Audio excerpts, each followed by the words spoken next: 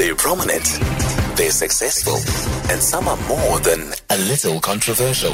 They're real South Africans on Face to Face with Success. Brought to you by real people with real solutions. Nashua, saving you time, saving you money, putting you first.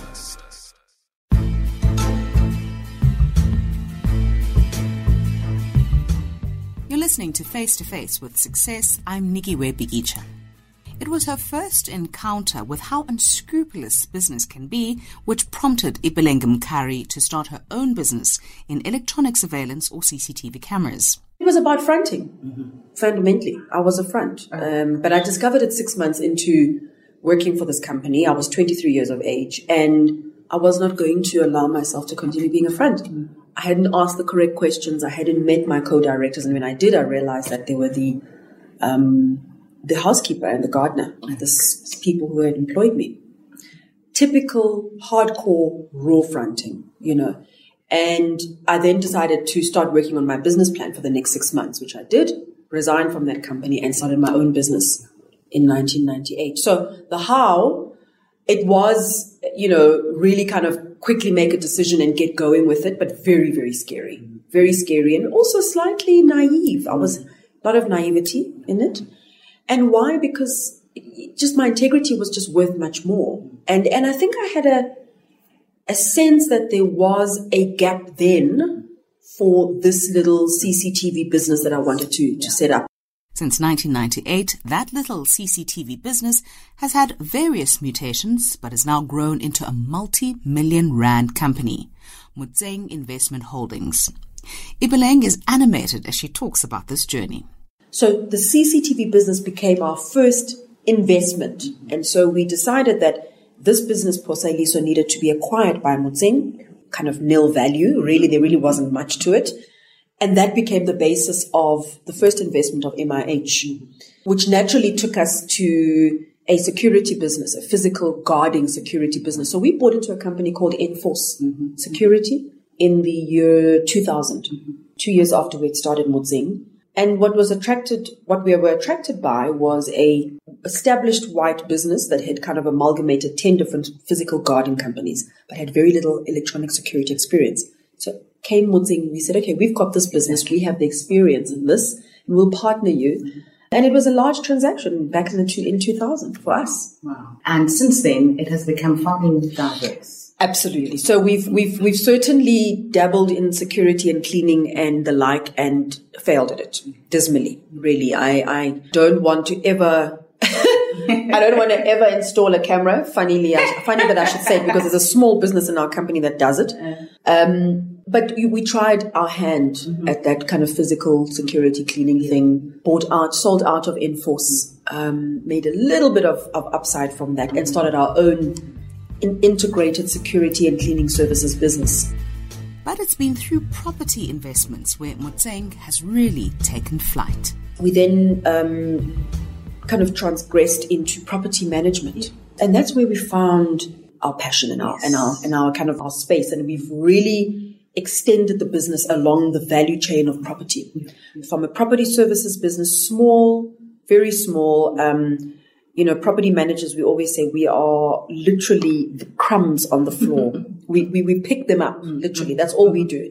And we saw this massive value chain. Property managers, facilities managers, valuers, eventually owners, landlords. Yeah. And when we were starting off, you can imagine we were providing services to the property management companies, going there, knocking on the likes of JHI's doors and saying, we've got security and cleaning services to give you. And quickly, we were approached by a company, second transaction at MIH, which was a property management company called Marriott Property Services.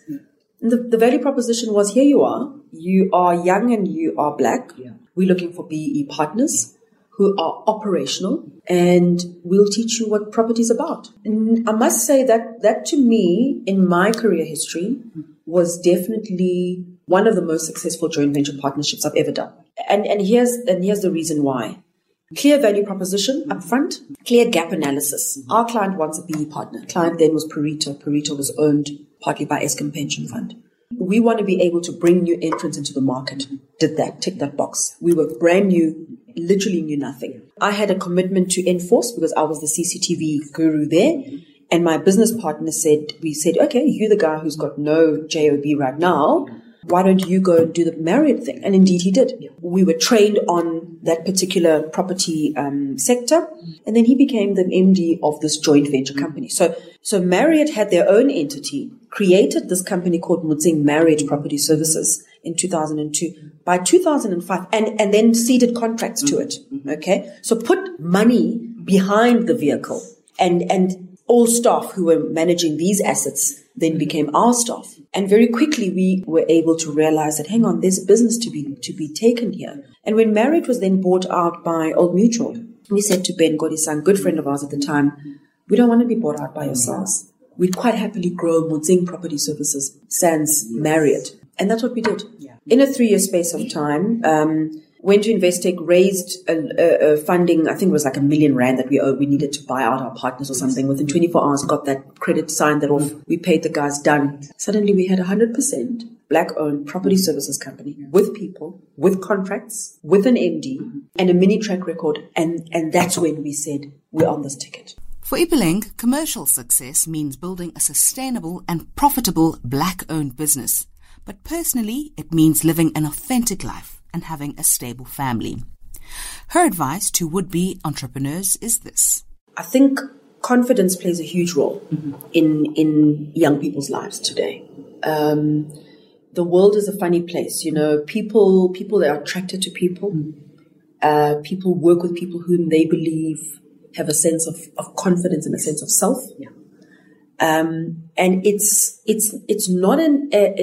sorely lacking in a lot of our young youth. It is sorely lacking because they've been beaten many times over. And so that's a big focus for me when I talk to young people, whether I'm at speaking events, and it's very much along the lines of confidence building, inspirational type of, you can achieve anything that you put your mind to. So that's the first piece of advice. But then it's got to be matched with proper planning and understanding, what actually do I want? Because there's also this thing around young people where it's, I want it all. Can I not have it now? You know, and you and I think come from a generation, and our parents come from a generation where it's painstaking, slow growth, lots of hard work, and you get there, you know.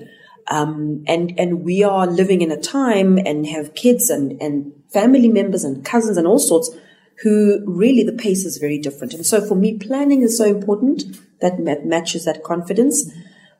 Because I think I'm not saying that people should not be spontaneous, but in that spontaneity, there's got to be a plan. Okay. And then lastly, for me, it's sacrifice. So I certainly am an individual who has sacrificed. I have lost so much in my journey of 18 years. I have gained so much. I have succeeded. I have failed. Everything has meant something in building Ipileng, the individual. And sacrifices have probably been the most important in my journey. And to young people, I know that they sacrifice in many ways, but I find and I feel that you've got to be able to sacrifice for the things that you want. You've been listening to Face with Success. I'm Nikiwe Bikicha. They're prominent, they're successful, and some are more than a little controversial. They're real South Africans on Face to Face with Success. Brought to you by real people with real solutions. Nashua, saving you time, saving you money, putting you first. Find more real success stories at thesolutionslab.co.za.